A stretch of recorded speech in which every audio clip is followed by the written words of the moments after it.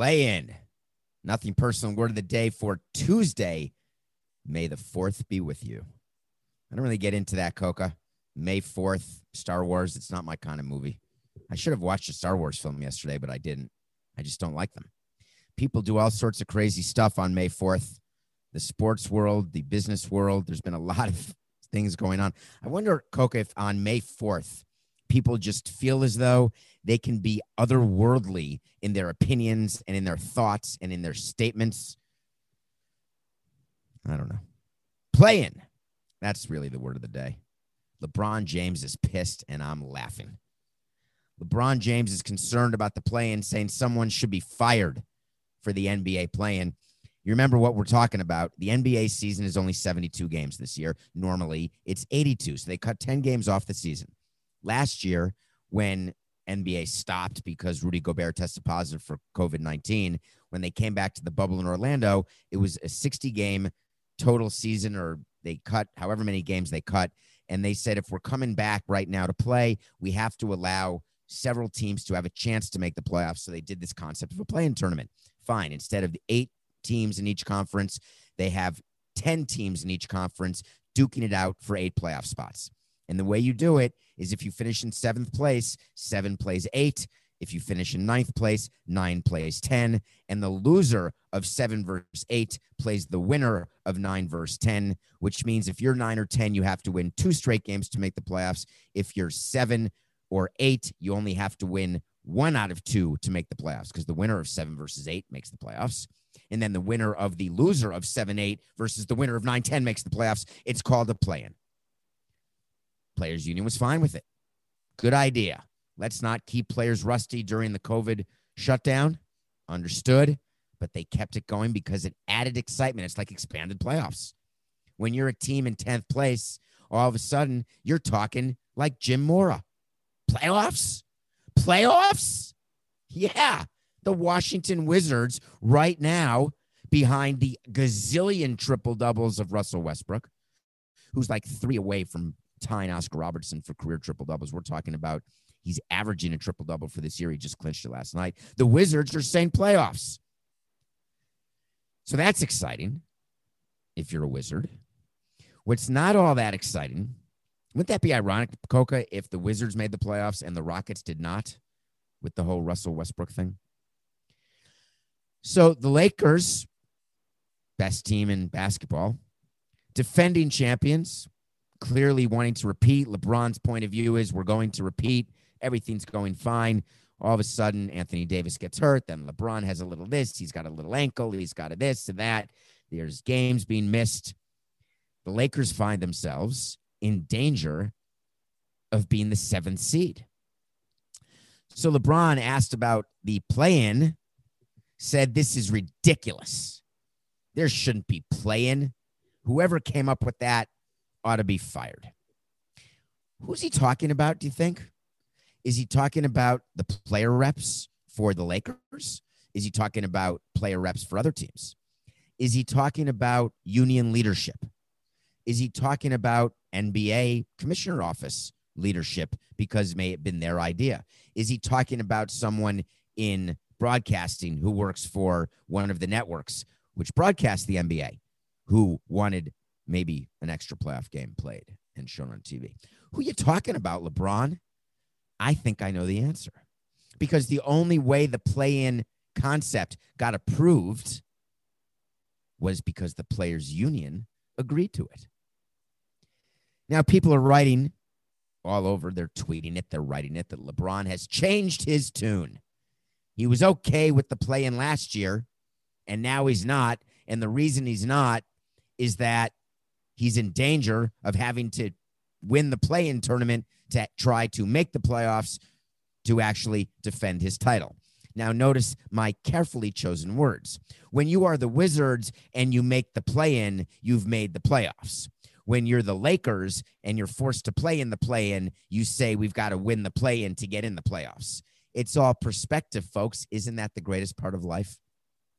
That two people, two organizations can look at the exact same situation and have two completely different outlooks. So I'm not outraged at LeBron the way everybody is for saying someone should be fired. I just want to know who. I want to know which person in the union approved it, because I've got a sneaking suspicion that LeBron James, in his leadership position, which he has shown during this tumultuous time on and off the court, there was no play-in agreement without LeBron James agreeing to it. Is it possible that he agreed to it thinking, this doesn't matter to me, it's never going to be us? Maybe. Is it possible that he agreed to it and wasn't thinking about any ramifications of it at all? He just wanted to move on to a different negotiation, another part of the NBA negotiation. He was more concerned about off days, more concerned about load management, more concerned about something about his responsibilities on or off the court in between games. Maybe. So what are we to make of these Los Angeles Lakers and what they're going through? Nothing. Nada. If the Lakers have to play in the play-in and they don't make it, the league will be despondent, the Lakers will be despondent, and I'll be laughing because it will finally give credence to what you want as a team president. You want the regular season to matter. What is the adage that is said about the NBA? And it's said it all the time. Regular season games, yawners, not necessary. Don't need to play. We're going to worry about May and June playoffs. Wouldn't it be amazing if the regular season did matter? Maybe you have to cut the number of games below 72 to get people even more excited. Maybe you have to cut the number of playoff teams and make everybody play in. Having the regular season matter impacts business a lot. So LeBron James is angry. I think he's just angry because his ankle hurts. He didn't even play against the Nuggets last night, who likely have the MVP in the Joker. They beat the Nuggets without LeBron. They needed that win, the Lakers did. I'm excited for the NBA playoffs to start. I'm ready for the regular season to end because the regular season hasn't meant a thing. The play-in tournament is going to be super exciting. I'm not going to do a wait to see about somebody being fired because we're never going to know. If LeBron backs off the statement publicly in the next couple of days by finishing in the 5th seed where they currently are, and he never brings it up again, it'll never be brought up again. But a writer who covers the Lakers should be saying to him a follow-up. Who do you have in mind? Is it your agent, maybe? If the Lakers are forced to play in the play-in, I guarantee you the question's going to come up, and I guarantee you that he's going to have to answer who was responsible for the plane. But wait to see is when we say something's going to happen, and then we're going to revisit it. I try to get them all right, but when I'm wrong, I revisit and tell you I'm wrong. When I'm right, I'll revisit and say I was right. My wait to see is that the play-in, it's not going anywhere. It's going to be around in the NBA, not just this year, but next year too, and the year after, and the year after, and the year after, and the year after. But we're not going to make it a 5-year wait to see. We're just going to say this. Play-ins will be in the NBA in next season, which is, I guess, the 21-22 season is what they call it in the NBA. Why? Money. Money makes the world go round. When you're rich and you own a team, do you think that you get smarter? Does being rich make you smart, in your opinion? No. Does being poor make you stupid? No. No correlation at all. You can be lucky. You can be unlucky. I've been so lucky my whole life. I'm not smarter than anyone I know. I've just been luckier, able to recognize opportunities, been able to take advantage of opportunities. But when owners come into baseball, they're generally rich when they start. In the old days, that wasn't the case. When Bud Selig bought the Brewers, as an example, back in a long time ago, that's how you know we have a live show, folks. We have a live show, and Coca's not here today. Hello, Coca, are you there? Gone. Coca's so upset that we're on the road right now and that nothing personal is on the road at the moment. I don't know if you know that, but now you do. And we're taking this show on the road for the next bit of time. We'll give you updates where we are and what we're doing, maybe, if it's updatable. But I didn't bring Coca. because that's not a road trip with your producer. He's got to produce. And now he's on strike. I don't even know what I want him to look at, but when Bud Selig bought the Brewers, I want to say 1970 something, but we're never going to know because I'm not going to look at it while doing the show. And Coca is not talking to me at the moment, which is fine and normal. So when he bought into the team, his wealth, his net worth was defined by the value of the team. Now that is not the case. When Steve Cohen bought the Mets, he came in rich. He's going to leave rich. And the question we asked ourselves is, what kind of owner will he be? We didn't realize he'd be a tweeting owner with completely asinine tweets, by the way.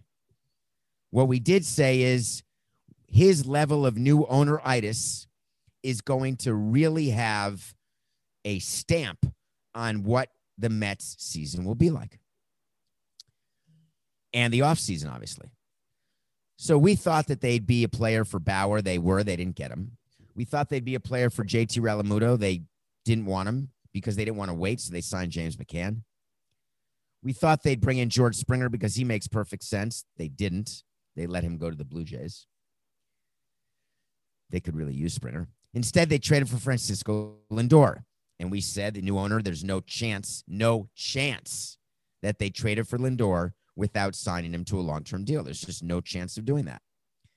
So they bring in Lindor. They sign him. Remember, he had dinner with Lindor, served him ravioli or had ravioli, whatever he had. They had a great time, became best friends. Not, at least in Steve's mind, they're best friends. Lindor signs the huge deal, which I already forgot what it was. I want to say $12,340, but that sounds like Tatis. All the deals are not in my head at the moment because my head's blurry because it's 5:30 in the morning. Yes, it is, at least where I am. So Steve Cohen starts the season.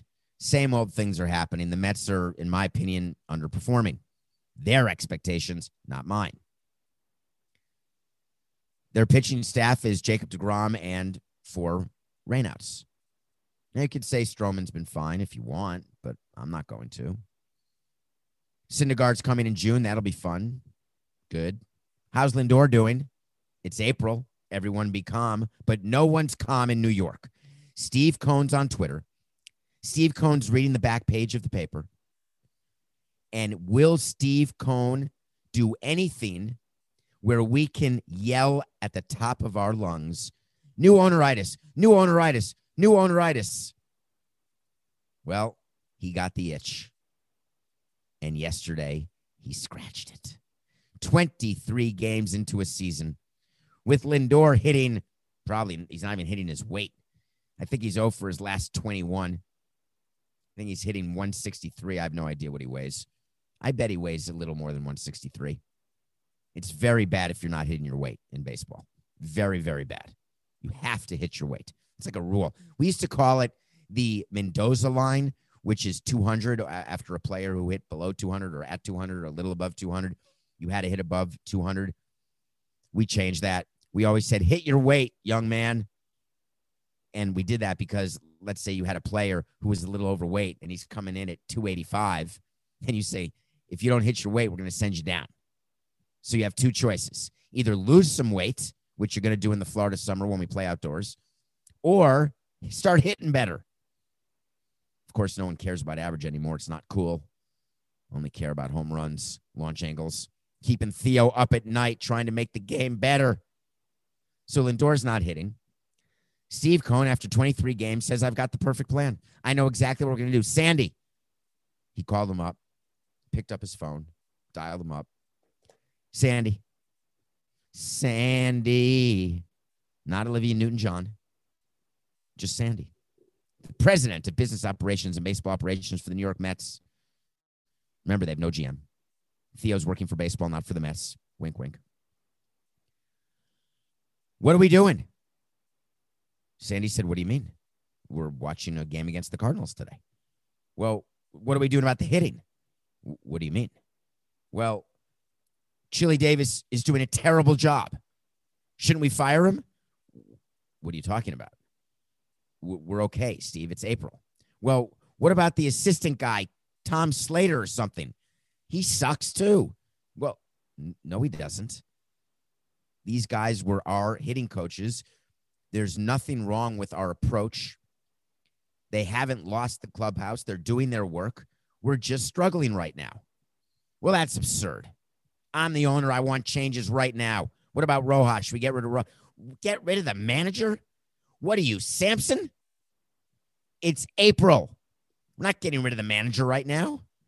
Well, we got to do something. No, we don't, Steve. This is what baseball is. You have to have patience, because if you don't have patience, you will end up making moves that will be baffling to the clubhouse, upsetting to the clubhouse, and will not lead to wins. What about my friend Jeffrey? Won the World Series in 2003 after firing a manager. That's true, Steve. But then they chased Amy the rest of the time, and it worked that year, but never again. Well, it could work like that this year. Steve, you have 3 to 5 years to win a World Series. You cannot show this amount of panic.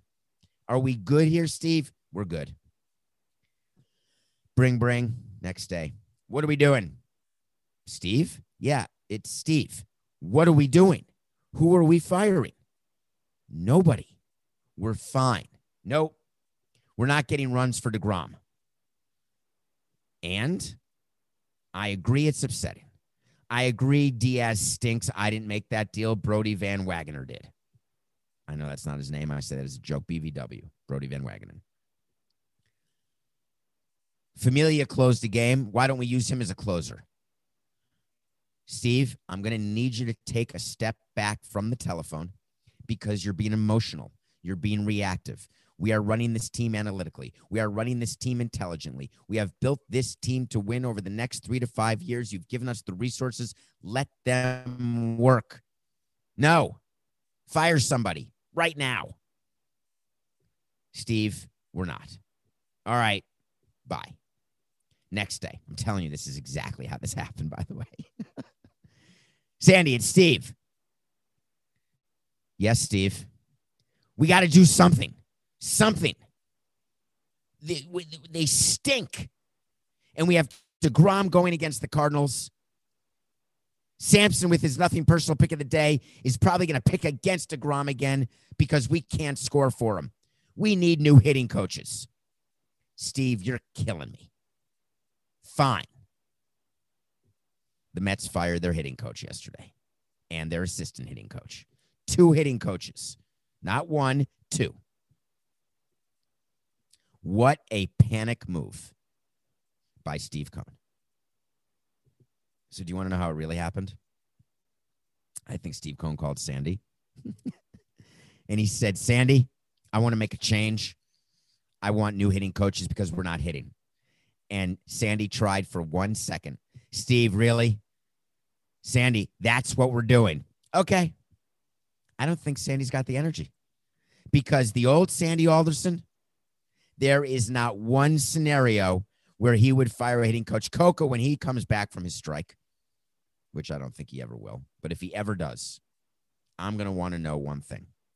Has a Sandy Alderson-led team in Oakland, or even when he was with the Mets under the Wilpons, has he ever fired a hitting coach, pitching coach, or manager before the clock struck May? Although it is May. Strike that. Before the clock strikes May the 4th, be with you. I'm going to say no, because that's not how Sandy rolls. He understands the rhythm of baseball, and that sometimes it's going to get you. But at the end of the day, it is incredibly important to have a consistent approach with your players so you don't lose the clubhouse. I don't think Sandy was willing to fight the fight. I think that heads had to roll, and he chose the hitting coach. Way to go. So does it matter to you that the Mets scored 5 runs and lost to the Cardinals 6-5? And that then they fired their hitting coach after scoring 5 runs? Someone asked me that on Twitter, I think, and the answer is no. When you're firing your hitting coach, you decide before a game starts that you're going to do it after a game. You likely decide a few days in advance of saying it to anything and to anybody, because you are getting your next hitting coach ready to be there for the next game. It's not like you have a week in between games. You have hours in between games. We always were concerned when we were firing coaches that what would happen if we would score 10 runs and then fire the hitting coach, or fire the pitching coach after a pitcher throws a shutout, or fire a manager after the manager wins a game. And our answer to the owner always was, you cannot plan one game in advance only. You can't make a decision after a game. You have to think about your decision, make your decision, and then implement your decision. And if scoring 5 runs in one game is going to change your decision, definitionally, you've made the wrong decision. The humor of it would be for an owner to call the GM after a 5-run game, a loss though, and say, stop, keep chilly.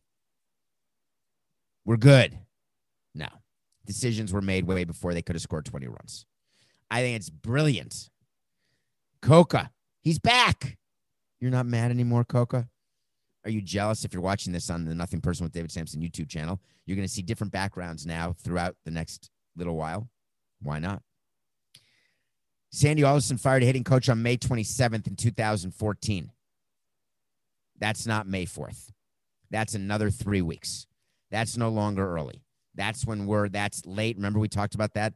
Was it on a mailbag episode or was it on a different show I was doing? I can't remember, where I talked about what early is, what late early is, what mid is, and then early late. When you're in the end of May, it's not early anymore. That is late. Oh, that was yesterday's episode. I love that, folks. Do you know that I can't remember yesterday's episode? I just can't. Why are people firing people so early? Because they're desperate. The season started in such a way that owners get nervous. The clock turns to May, the calendar turns to May, and GMs can't hold them off much longer. The Phillies did something yesterday that was not owner related, because if the owner did get involved in this, then there's a real problem. They fired their minor league pitching coordinator.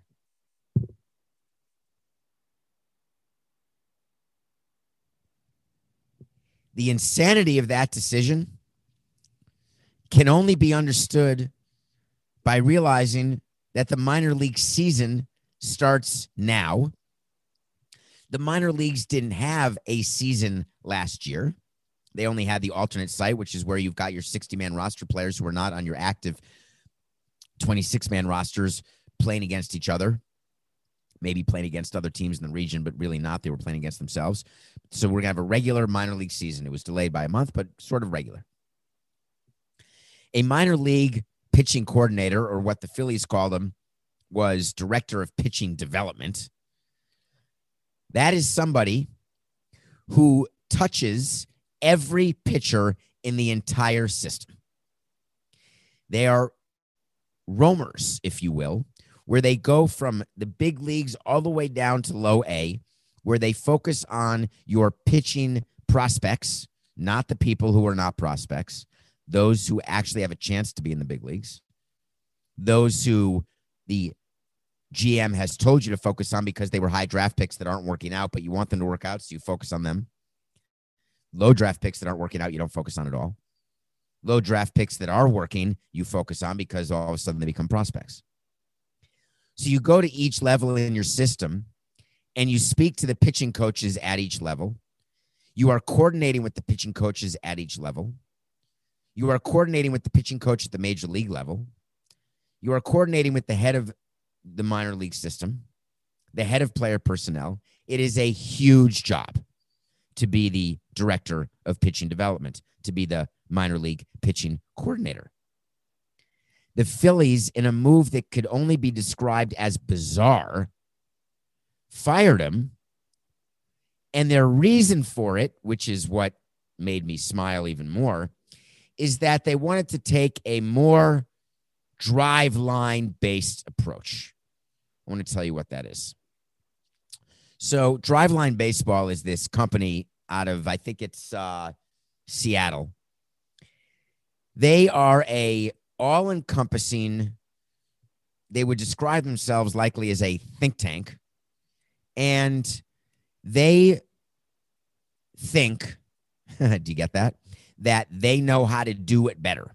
And what it is no injuries, better performance, better preparation, better analytics, better tools, better analysis, better scouting, better development, better trades, better signings. They have cornered the market on you're stupid, we're not.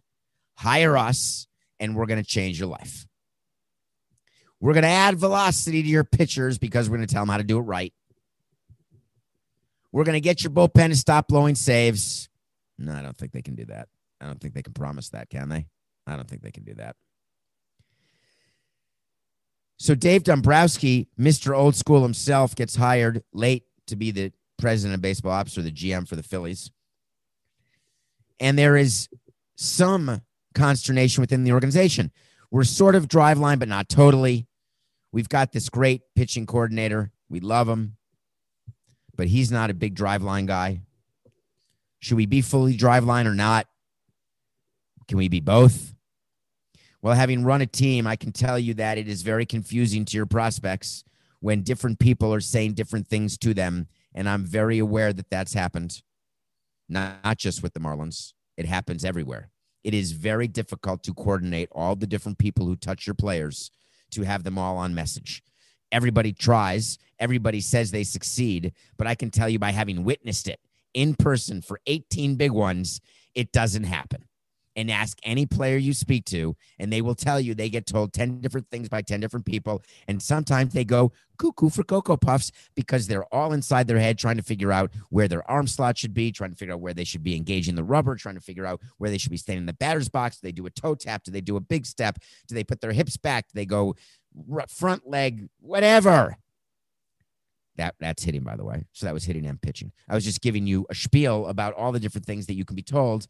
You really want to have a consistent approach. So somehow the Phillies said, today's the day. We are going to be consistent top to bottom. The assistant general manager who works for the Phillies absolutely acknowledged that it was a weird time to do it. He said, though, I understand it's a weird time, and he had a very weird quote. It's a big move at kind of an odd time, he said, and I get that. I think at the end of the day, though, these days are precious. Look, we just lost the whole year, he said. Every day with our players is precious. It was just a decision to make a change and go for it. Go for moving those things forward and not wait. I have a question to the Phillies organization because you're listening. You just realized that these days were precious? Now? On the eve of the season starting? I just want to try to understand what happened during the off season when you are staffing your minor league system. You're putting everyone together, right? You didn't realize that development of your minor league players is precious? That every day that there's no minor league team, no minor league game, is a day that you are slowing the development of your top players? That's the epiphany that you had? Did you and Dave Dombrowski sit down and have this collective epiphany while in the fetal position sucking your thumb because you're so worried that your team stinks and worried whether Girardi's the right manager, worried whether or not you fix your bullpen, worried whether or not you're ever going to make the playoffs with Bryce Harper, worried whether or not signing JT was the right thing, trying to figure out, are these days and years precious? Were you sitting down? Did you light some candles? And you said, you know what? Let's do it right now. Let's fire him right now and bring in another driveline guy and go straight driveline. What a crock of crap. Something happened. You do not make that decision on the eve of the minor league season and say it's because every day is precious. You don't do it. Tell us the truth. Tell us that you had to acquiesce to an owner getting involved in the minor leagues. I don't even believe John Middleton did that. Tell us that Dave Dombrowski wouldn't let you do this, but now he realized that he has so much pressure to win that all of a sudden he better do something to appease above him, his owner. That'd be possible. But Dave knows better. As a big cowboy as Dave Dombrowski is, making a change like that on the eve of the season. I mean, can you imagine firing your hitting coach right now? Who would do that? When we come back, we're going to review a movie that one of you told me to watch, and I did. and I want to say thank you, but I'm also upset because you made me cry. We're also going to talk a little baseball because do you remember we talked injuries one of these weeks? I don't remember when we did it, but we told you there were going to be injuries. It may have been in a recent episode. It could have been yesterday. It could have been 2 weeks ago. But we got some major injury news that we told you was going to happen. We should have made it a wait to see that Dustin May was going to get Tommy John, but he is. We will be right back. Please don't go anywhere.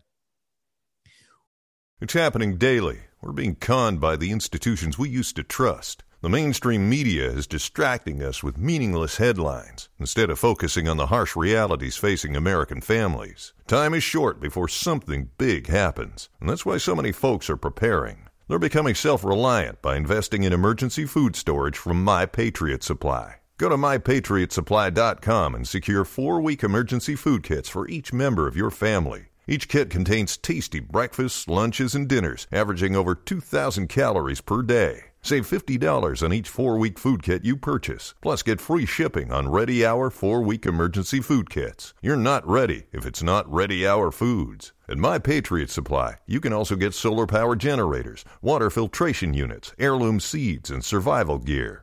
Order by 3 p.m. and your unmarked boxes ship the same day. Shop MyPatriotSupply.com today. MyPatriotSupply.com. Welcome back to Nothing Personal. My name is David. You found us. We appreciate that. Please rate, review on Apple Podcasts. If you don't do this on Apple, then please download, subscribe, wherever you are. Follow. Spread the word. That's the best thing you can do, actually. Tell people about Nothing Personal. Tell them there's this guy. I never know where he is. I never know whether Coke is real or not because he talks to someone who's not on camera. We never hear the guy's voice. He sings, and he talks about some stuff that interests me. And sometimes I feel like it's a train wreck. Well, the other thing that you'll tell someone when you tell them to listen to Nothing Personal is that we get to watch a movie every day. I watch a movie every single day. And I take your suggestions. I put them on the list. Some of you, I'd like to just say this if you're listening right now. You don't have to remind me twice to put your show or your movie on the list. If I haven't reviewed it or I tell you it's going to be on the list, I promise you it's on the list. This is a phone. I have a list of things that I've been asked to watch. I can't watch them all at once. Someone told me to watch 7 Yards, the Chris Norton story. I had never heard of Chris Norton. I never heard of the Chris Norton story. I never heard of the movie. So I searched it on Netflix, and I see it's a documentary, which I didn't know. It's about a high school football player who goes to college, plays in a college game as a freshman, which is pretty cool, and then makes a tackle and gets paralyzed. That's not a good story. So I'm watching, wondering, why am I watching this? Is this going to absolutely make me despondent? The Chris Norton story is one of the most inspirational stories ever, and here's why. I've come across people with great will before, and one of the sayings that I have is where there's a will, there's a way. I don't like people telling me I don't have time to do this. I don't like people telling me it's too hard to do. I can't figure it out. There's no way to do this. My answer is always where there's a will, there's a way. And now what you're saying to me is there's some people that could have the biggest and greatest will in the world, and it doesn't change a situation they have. If they're sick, if they have cancer, if they're paralyzed, quadriplegic, paraplegic, whatever the case is. I've got all the will in the world. How do I change? And my answer is, if you don't have all the will in the world, then you really won't know whether you can.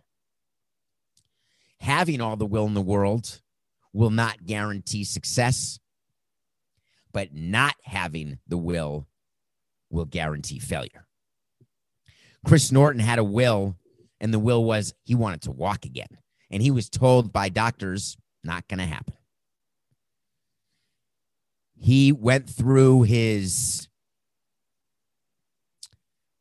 many stages after he was on the field not moving, fear, wondering what his life would be like, wondering whether he would ever have a girlfriend, get married, be able to graduate, be able to ever stand up again. He took that fear and his faith in God, and he decided, I'm going to outwill this spinal cord injury. And the documentary talks about the injury and his recovery and the training that he had to do, the physical therapy he had to do. If you're supposed to do 2 hours a day, and that's a good day of physical therapy, he would do 5. If you're supposed to do 4, he'd do 7. If you're supposed to be able to feel your toe, if you're lucky, in 2 months, he would make sure that he could try to feel his toe in 2 days. That's the type of goal setting he did, Chris Norton. The documentary goes through every stage, the ups, the downs. Chris Norton, spoiler alert, is the main star of the Chris Norton story. He tells the story. He narrates it as though he could be on Survivor, which is how to get on Survivor. You have to be able to narrate a story, because that's what the confessionals are when you're watching Survivor and someone's talking to the camera. They're moving the narrative forward. Chris Norton did a great job of that. Chris Norton ends up meeting someone, falling in love, and marrying her. I don't want to spoil what his will led him to, but he's leading a life that I guess I would tell you I would dream about, but could never attain because I'm not a good enough person. What he's doing now is something that will inspire you. And I'm not just talking about the recovery from his surgery. I would like you to watch the Chris Norton story. I would like to thank whoever told me to watch the Chris Norton story. And I appreciate that you all do this. I really do. I cried, and the reason I cried is that I felt emotional watching it, because when you see someone with that level and that amount of level of will and that amount that needs to be overcome, it's inspiring to the point of tears. The Chris Norton story. I didn't cry when the Indians beat the Royals last night. I know we won our Nothing Personal pick of the day. Someone, Coca, should we stop the Nothing Personal pick of the day? Someone texted me or tweeted me at David P. Sampson. We would make more money if you would pick underdogs. Okay. But don't you make more money if you win more games than you lose? Now, I understand the math. If you lose on a 3-1 favorite and you have to lay 300 to win 100, and you lose that pick of the day, and that means you're down 300, you have to win 3 straight in order just to be even. I get that. But we're 56-39. And why would I pick the Royals to beat the Indians? Because the Royals were favored, not favored? I don't even know who was favored in the game. I cannot remember. Is that weird? Sorry, Coca. All I know is the Indians beat the Royals. That was our pick of the day, and we won. I've got 2 picks today, and I want to go through them with you. There's a big series that we're going to watch. I hope you're going to watch it. The Astros are playing the Yankees. I believe the Astros will be going to Yankee Stadium for the first time since the trash can scandal of 2017. First time since the Yankees were eliminated by the Astros. Yankee fans are pissed. They're going to boo. And guess what? It's not going to matter. The Yankees find themselves thinking that all is well because they just played the Tigers. Spoiler alert, sweeping the Tigers does not mean all is well. If you don't sweep the Tigers, it means you are in a whole heap of trouble if you're the Yankees, and Aaron Boone should start worrying about his job. You've got Zach Greinke pitching against Domingo Germán. Germán is back to starting again. He's the guy who was suspended. We're taking Houston. Zach Greinke is the exact pitcher you want to be pitching against the Yankees when the Yankees are struggling, but thinking that they're over their struggles. They're going to get down on the knob so hard, and Aaron Judge is going to try to hit 7 home runs. When Zach Greinke throws his 50-mile-an-hour oofus, Aaron Judge and the other Yankee hitters will screw themselves into the ground. I'm taking Houston, but we're doing a second game. I'm going back to the Mets. The Mets have new hitting coaches and Jacob deGrom. This is the biggest slam dunk of the season. New hitting coaches and Jacob deGrom. We're taking the Cardinals over the Mets. They've got a spot starter going for the Cardinals, Oviedo. He's a spot starter. He's fine. deGrom for the Mets, best pitcher in baseball. But the Mets have a bullpen problem. The Cards are a very disciplined hitting team.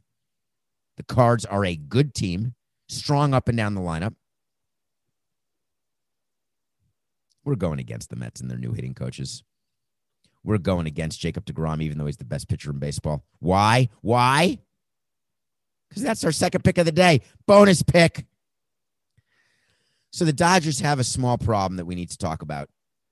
Do you remember when the Dodgers started the season? They were going to win 167 games, I think. Somehow in a 162-game season, their over-under for wins was 167. I'm not sure I understand how that is, but they had no holes.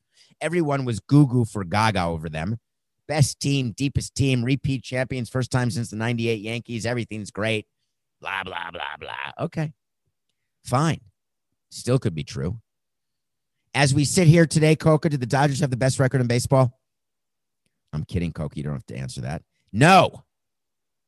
As we're sitting here today, how are the Dodgers doing? I'd say mediocre with a capital M. I think they've lost 4 out of their last 8, 9 out of their last 13. Some ungodly number. I think they're either tied for a little bit behind San Francisco, tied with the Padres. But that's not why they have a problem. They have a problem because of what we spoke about yesterday, the day before, the week before that, the month before that. Take a look at their injured list. It's jam-packed. Dustin May joined them, took him out of a game, and they called it just a little UCL soreness, which you, of course, know because you follow me on Twitter, David P. Sampson. Tommy John. Well, they announced it. Dustin May's going to have Tommy John. It's not a joke anymore, these injuries that are happening. Louis Robert of the White Sox, remember his hip thing? He pulled up at first base, looked like he got hit by a sniper. He's out 12 to 16 weeks. If you're a White Sox fan, you're having Albert Bell nightmares. There's really very few things that can ruin a position player's career. Hips are one of them. The White Sox in general are struggling. Everything's upside down. It will all be okay. But there are going to be some disappointments this season, I promise you. The Dodgers could very well end up disappointing you. The White Sox could very well end up disappointing you. What about the Tony La Russa thing? How's he doing? Are you all happy with Tony La Russa if you're a White Sox fan? Remember the guy who was brought back by Jerry Reinsdorf? He hadn't managed in 10 years. Did the game pass him by was the question. Remember he had that drunk driving incident and he said he was sorry and he was embarrassed, but he didn't get fired. He was kept on by Jerry Reinsdorf. Jerry Reinsdorf wanted to hire him when no one else wanted to hire him, but Jerry Reinsdorf said, I'm making this my hire. We are now on May the 4th be with you, and the White Sox players are ready. Chirping, chirp, chirp, chirp, chirping about Tony La Russa and his managerial decisions. He's old school. He wants to put the game in motion. He keeps pitchers in for longer, maybe than they should. Maybe he doesn't use bats off the bench as much as he should. But you're telling me that Tony La Russa lost his clubhouse and the respect that the players had for him? Do you remember back in spring training when we had these quotes? We are so lucky to have Tony La Russa, a man of his World Series winning pedigree. All the young players were saying, oh, this is great. We love him.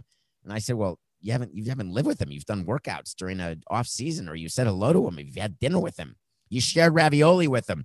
You don't know if you like your manager until you know how your manager handles a losing streak, until you know how your manager handles a slump, until you know how your manager handles the general manager and the owner, until you see how your manager handles the coaching staff. That's when you make a decision on whether or not you like your manager. We're a month in. It's about enough time for players to get an idea, to chirp. Does that mean the White Sox are in trouble? No. If you go back and ask some of our players from the Jack McKeon years, they will say to you that Jack McKeon made decisions they couldn't understand. In 2003, they worked. In 2004 and 2005, they didn't. They'll say to you, we would look at him in the middle of a game and say, what could you possibly be thinking? We would articulate it. And he would say, I'm Trader Jack. I'll do whatever I want. We didn't overmanage him in those days. We did not tell him what to do during games at all. We'd be upset with him after games, but we were not giving him lineups. We were not giving him in-game moves. We were far less involved than front offices are right now. So as I think about the White Sox situation, who were favored to be really good, as you recall, when I think about the Dodgers situation, we're favored to be great. I think about injuries. I think about managers. I think about hitting coaches. And that returns me to the point that I love baseball. I love the fact that you can plan an entire season during the offseason. You can imagine how it's going to go. You can put 10,000 simulations into the special Dr. Seuss machine, but at the end of the day, you've got to play the game, and you've got to watch the season unravel. It's a script. It's a story. It's a 6-act play. We are in the beginning of the second act of this 6-act play, and we are seeing it develop. It's fun. It's business. It's nothing personal.